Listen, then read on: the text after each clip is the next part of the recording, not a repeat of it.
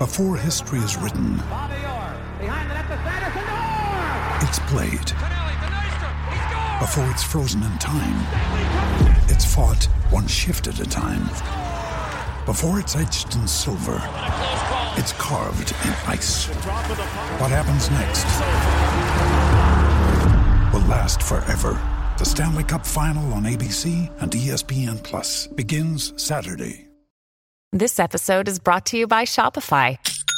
Forget the frustration of picking commerce platforms when you switch your business to Shopify, the global commerce platform that supercharges your selling wherever you sell. With Shopify, you'll harness the same intuitive features, trusted apps, and powerful analytics used by the world's leading brands. Sign up today for your $1 per month trial period at shopify.com/tech, all lowercase. That's shopify.com/tech.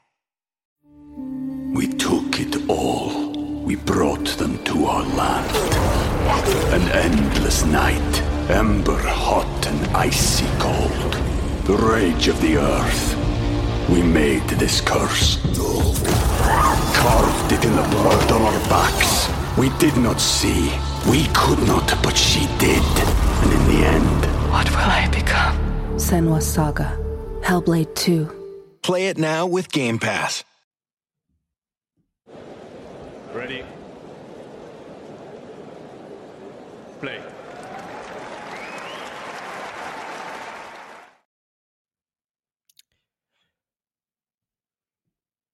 Good afternoon, good evening, good morning, wherever in the world you are tuning in from.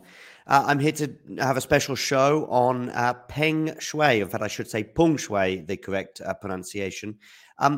Who was or who is Peng Shuai? Well, Peng Shuai, WTA player, achieved a great amount of success, particularly in doubles, where she reached number one in the world, winning a couple of majors. She also reached number one in singles as well.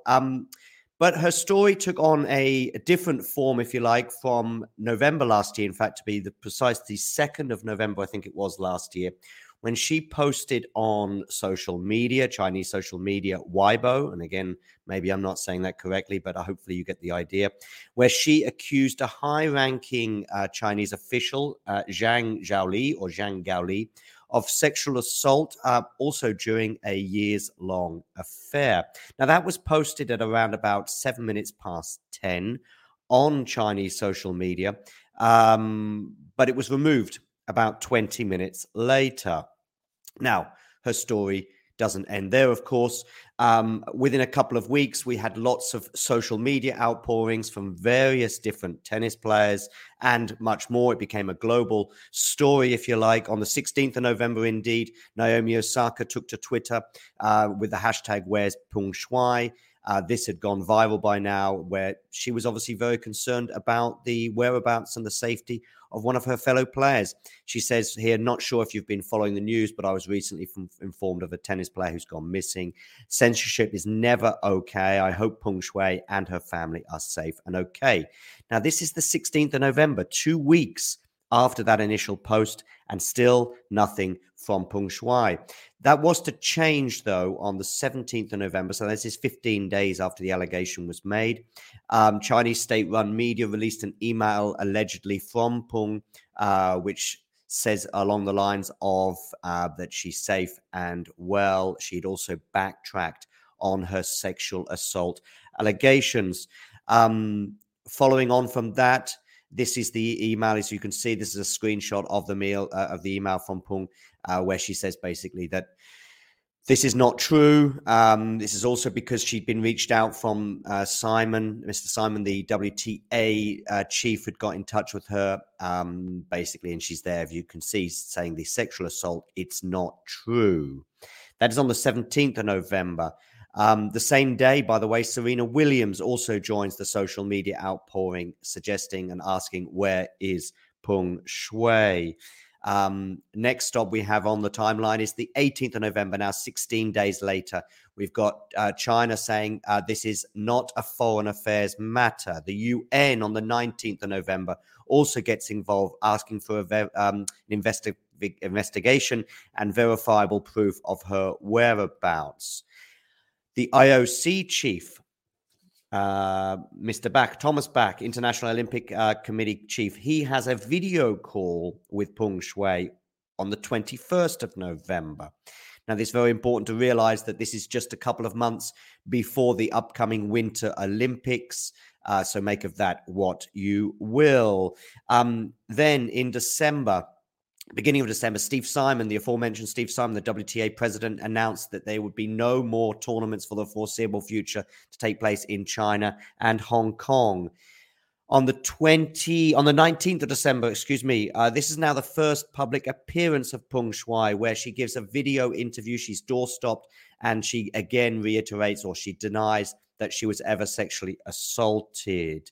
7th of February now, Peng Shuai announces her retirement from tennis and reiterates that there was a misunderstanding over the allegations. I am joined now by East Asia correspondent William Yang. Let's bring you in, William.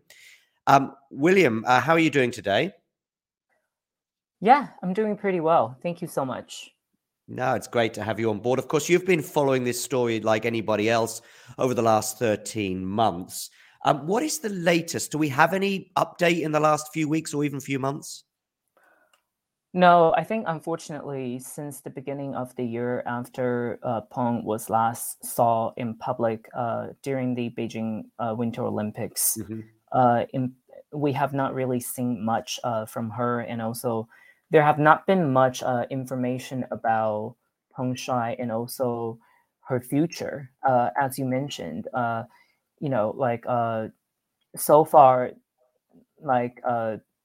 there is no news whether she will even be able to return to the tennis world. Now she has announced her retirement, but that was subsequently after all the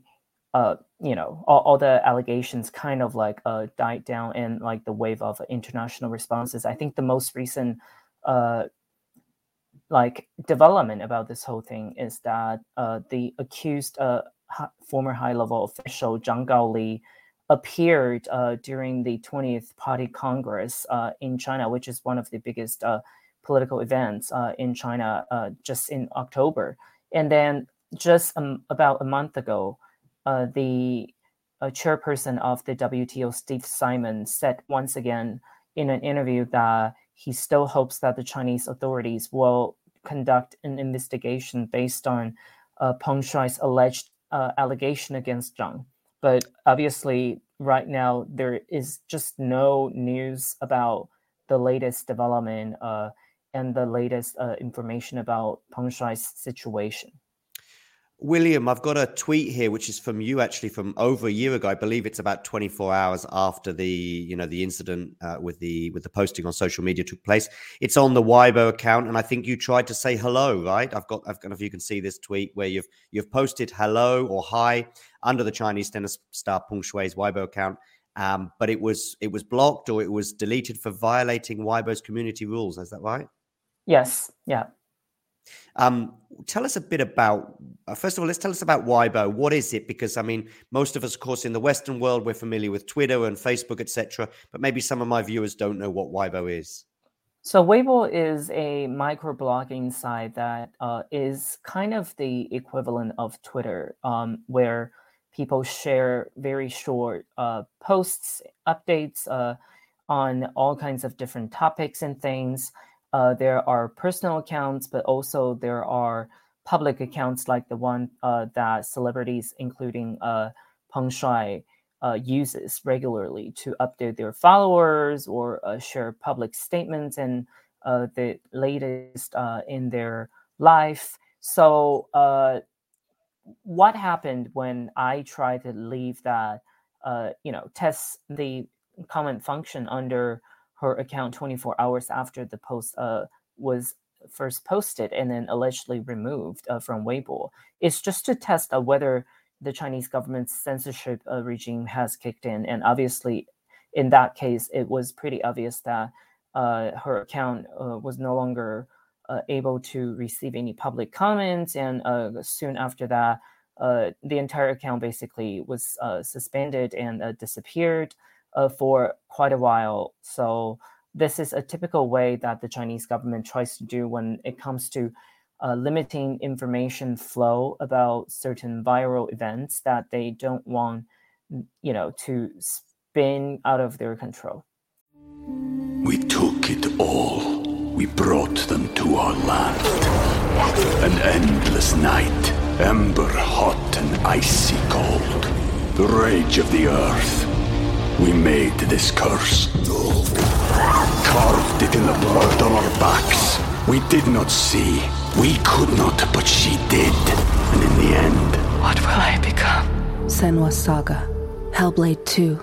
Play it now with Game Pass. Cool. Tell us about the accused. What do we know about him? I mean, I mentioned him as a high-ranking official, but I'm sure you can elaborate a bit more on that. And has there been any response, questions? I mean, you can answer that for me, William.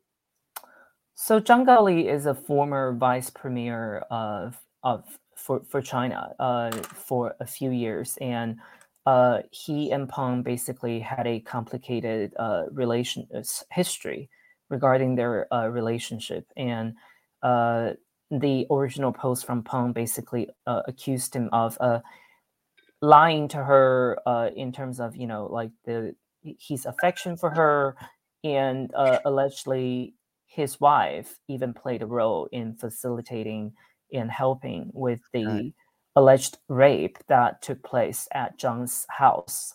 And since the event, the allegation surfaced, he has not really been seen in public at all until this past October, when he appeared at the 20th Party Congress. That was the first time that he was seen in public. And there have been no mention in the international in the Chinese media, and there's also no direct information about responses from him or the Chinese government regarding the allegations against Zhang. We've seen the only response from the Chinese official is that this is an internal this is not an international affair, so they refuse to answer that at any of the press conferences when international media have a chance to press the issue to the spokesperson of the foreign ministry. So, we really have very little to, learn about regarding what actually happened, and then, the subsequent events and the fate of both of the people that are involved in this case. Most of the people tuning in will be watching on YouTube, but some will be watching on Twitter and Facebook as well, and podcast form perhaps too. But can people in China access this episode, for example, in any way, shape, or form? Well, I mean, there were a lot of attention on, the allegation and then the subsequent discussion on Chinese social media. But obviously, Chinese netizens have to use very veiled languages without, violating or triggering the censorship. So, but there was definitely a lot of attention on, the follow-ups of after Peng's allegation, because she is, like you said, one of the most successful tennis stars in China, apart from Lina. She achieved a world #1 in doubles, which I believe she's the only Chinese player so far that have achieved that in the doubles field on the women's circuit.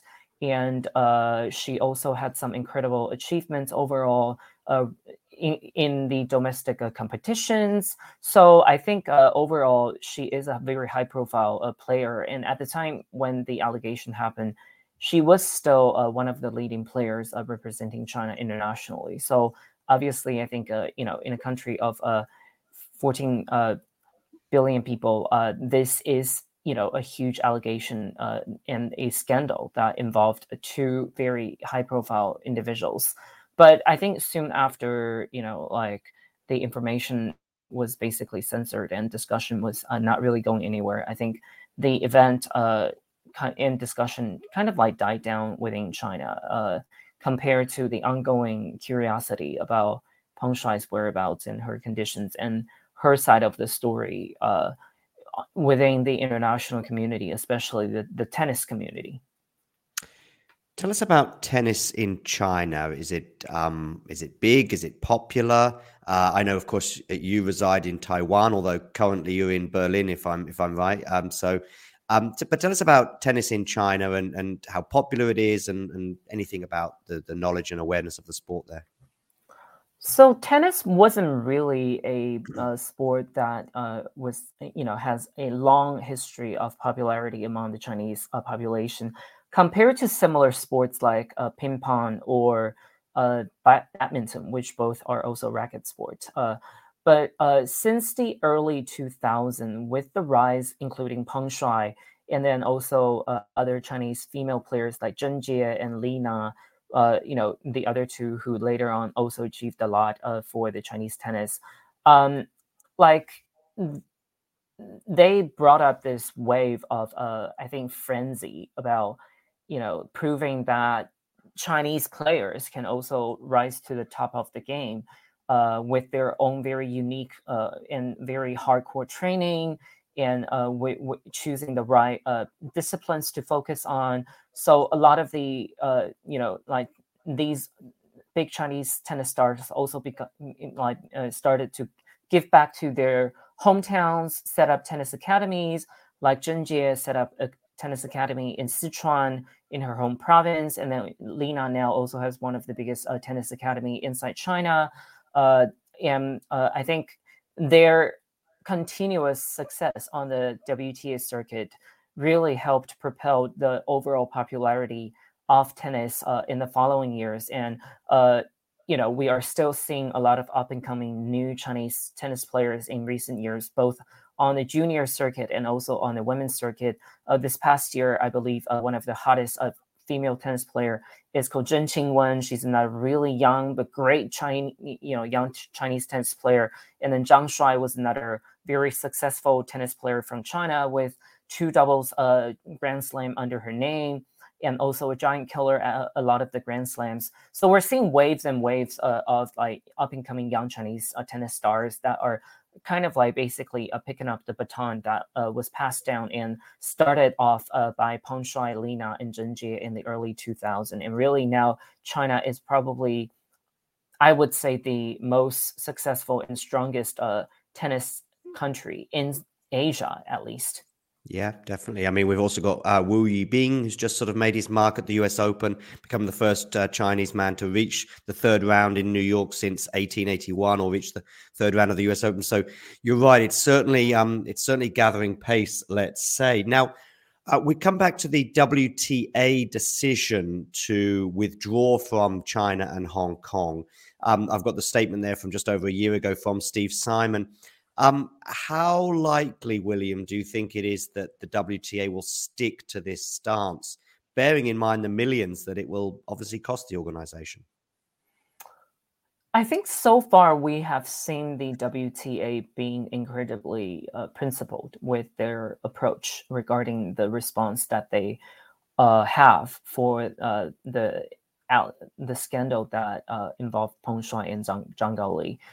Even though I think there have been talks about resuming tournaments in China, probably either in 2024 or later on, because after all, they did sign that, I believe, 5-year contract with Shenzhen to host the WTA finals, and they have been forced to find other venues, first in Guadalajara, and then this past year, just last month in Texas. So I think what we have to realize is that, like you just said, there is a lot more commercial opportunity in China and a lot more corporate willingness to sponsor some of the biggest events, like the Wuhan Dongfeng Motor Tournament. The Dongfeng Motor is one of the biggest auto company in China, and also the WTA Tier 5 event in Beijing. That was a very showstopper, and also including the stop in Hong Kong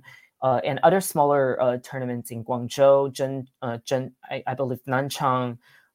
These are all in Tianjin. I think with the density of the WTA tournaments that have emerged over the last few years in China, it's very clear that the WTA definitely took a hit in terms of their commercial earnings and their ticket selling, because, like I said, I think tennis has become such a big sport in China over the last few years, coupling with the success of their own players and also the overall popularity of tennis as a sport within Asia. And, because of the fact that there have been a lot more tournaments being hosted in China and neighboring countries, it also really helped to, I think, bring up the overall interest of the Asia population in tennis as a sport on, streaming services or on other kind of like commercial deals. And so I think whether the WTA can continue to be so principled really depends on how, I think, vigilant and resilient they can be, and in terms of finding other alternative revenue streams. Because I think at the end of the day, this is a profit-making business industry. Billions of dollars are generated every year, and if they just cannot keep up with the loss that they have to absorb for sticking with the right decision, then I think at some point they will have to come back and reevaluate whether this ongoing decision is necessary. Because like I think all of us who have been following tennis so closely, we do see that the interest and the overall, I think, awareness about the issue of Peng Shuai has really faded simply, I think, 6 months after it really happened, or simply after her last public appearance in Beijing in February 2022.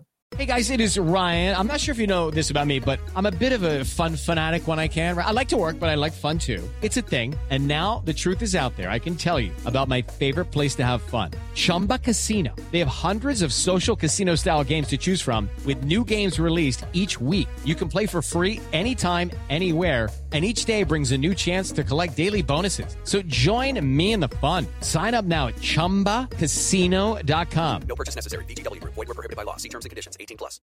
Yeah, exactly. I mean, for certainly for several weeks, the "Where is Peng Shuai" thing on Twitter, for example, the hashtag obviously gained a lot of traction. It was in the news almost daily for the first couple of weeks.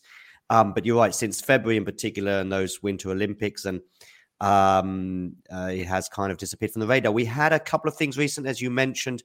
The accused did appear in public. Was that the Communist Party conference they had last month? Yes, in October. Yeah, in October.